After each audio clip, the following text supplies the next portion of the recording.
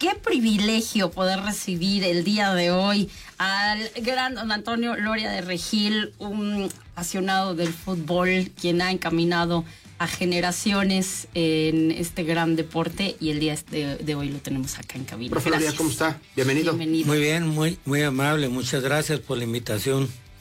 Pues hace unos días nos enteramos que después de 57 años, digamos que ¿cómo se dice? Mete los pants al closet, ¿o qué? Porque ha sido usted un activo del fútbol potosino como nadie. Prácticamente una trayectoria de casi 6 décadas de presencia. Tiene todas las historias que contar. Además hay que recordar que el profe Loría ha participado también como analista deportivo y con una sección fija en diversos medios de comunicación importantes en San Luis, también de hace muchos años, y anunciaba hace unos días su retiro. Gracias por todo lo que nos ha dado a San Luis Potosí, profe. Gracias por 57 años de fútbol total.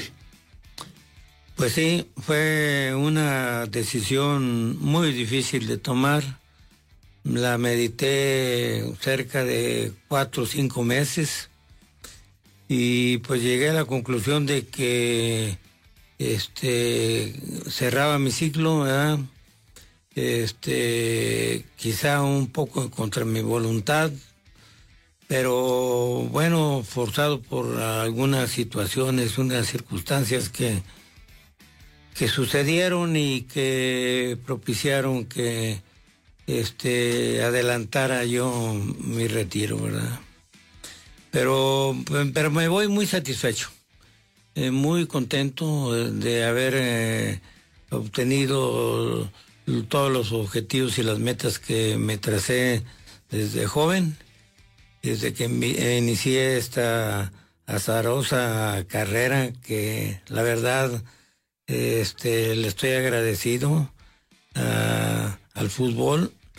Y bueno, yo le digo que al fútbol que nada me debe, nada le debo, estamos a mano, ¿verdad? Pero pues siempre queda ese deseo de seguir manteniéndonos activos y buscando más que nada por salud propia y salud emocional, estar vigentes en otros proyectos, ¿verdad? Que vamos a continuar, ¿verdad? Pero ya dirigir un equipo, ya no. La semana pasada, el fin de semana, tuvimos el equipo que dirigía, tuvo un torneo, y lo ganó, sin derecho a premiación, y pues y estuve en la tribuna, y imagínense ustedes cómo me la pasé en todos los partidos, ¿verdad? Con las ganas de corregir, de ubicar, de hablar, de expresarme. Pero dije, no, esta es una prueba para mí, ¿verdad? De que más adelante tendré que adaptarme a ella, ¿verdad? A ver, hay que hacer un pequeño recuento de toda esta larguísima y fructífera historia. El profe Antonio Loría del Regil tiene sus inicios como auxiliar técnico del equipo de inferiores de aquel Auriazules del San Luis, ¿no? Sí. El primer equipo que subió a primera división. Así es. Y que se fundó a finales de los 50 en el estado, que es cuando más o menos empezó el fútbol profesional, ¿no? En el 57 se fundó el famoso Trinca Tunera, ¿verdad? Que me tocó nada más verlo desde las tribunas, porque todavía era yo muy niño, muy joven. Pero ya en el 64 empecé como entrenador amateur. ¿Por qué? Porque pues en primer lugar creo me convencí de que mis limitaciones no iban más allá de lo que yo podía o sea, renunció a ser futbolista para dedicarse a... Así es, porque sentía que tenía mejor vocación para dirigir que para ser jugador, ¿verdad? Y entonces en el 64 al 67 estuve en el fútbol amateur. Fue un ascenso muy rápido, muy vertiginoso, gracias a que la directiva del Club San Luis se fijó en mí y me llamaron a trabajar como auxiliar en el 67, cuando empezó el equipo Aureazules de San Luis. Que jugaban en segunda división. En tercera. En tercera. Claro, de tercera a segunda y segunda. De tercera a segunda. 3 años. Sí, en 3 años ascendimos, ¿verdad? Me tocó a mí estar en el 67, en el 69 y en el 70. En el 68, 67, 68 y 70. En el 69 me dediqué a entrenar un equipo, una selección de San Luis, que quedó subcampeona nacional de los Juegos Deportivos Nacionales Juveniles en León, Guanajuato. Y en el 70 regreso a San Luis y a hacerme cargo de las fuerzas básicas. Por circunstancias del destino, ahora sí yo considero, Salvador se queda sin auxiliar, Chava Reyes. Chava Reyes, que todos sabemos es una figura icónica del fútbol mexicano, del campeonísimo Guadalajara, de la selección nacional, termina su carrera prácticamente en San Luis haciendo doble función. Era de los que jugaban y dirigían. Era el director técnico y el jugador. Sí. Y nada, le faltaba vender las chelas ahí en el plan de San Luis. Una cosa tremenda. Así es. Sí, y me nombra su auxiliar. Y me voy a colaborar con el que fue mi ídolo de mi niñez. ¿Verdad? Una satisfacción enorme que no cambié por nada del mundo, ¿verdad? Y se lo comentaba a él, se lo platicaba, porque en un principio le hablaba de usted. Y me dice, hombre, háblame de tú, ¿verdad? Con su acento tapatío. Y no. Y pues nos tocó la suerte y el privilegio de llegar a ser campeones nacional, campeones de la segunda división y subir a la máxima categoría del fútbol mexicano en 3 años, ¿verdad?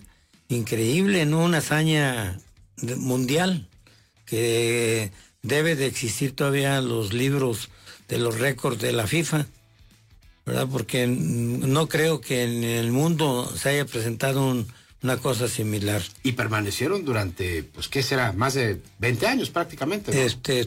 Estuvieron 3 años. 3 años en primera y volvieron a bajar. Vendieron el equipo. Ah, ok, pero el fútbol profesional sí duró en San Luis en primera, pues muchos años, ¿no? El Vázquez sí, cambió. Con el Club San Luis. El San Luis, luego fueron los Santos.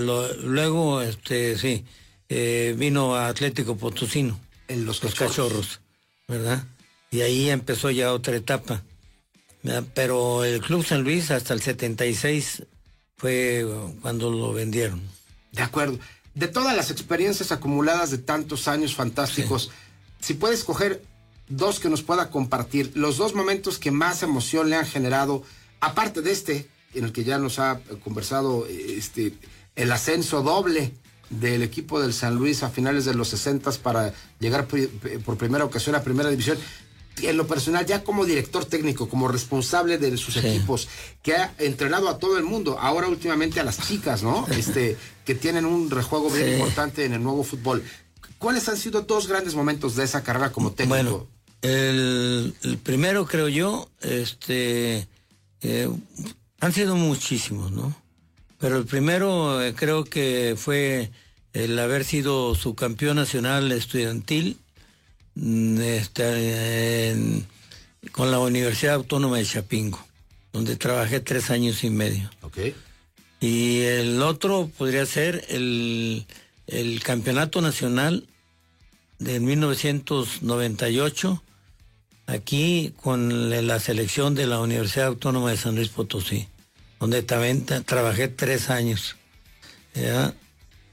Y bueno, otros muchas satisfacciones, entre ellos finalmente el haber dirigido después de muchos años, los últimos 14, trabajar con niñas, con jovencitas, ¿verdad?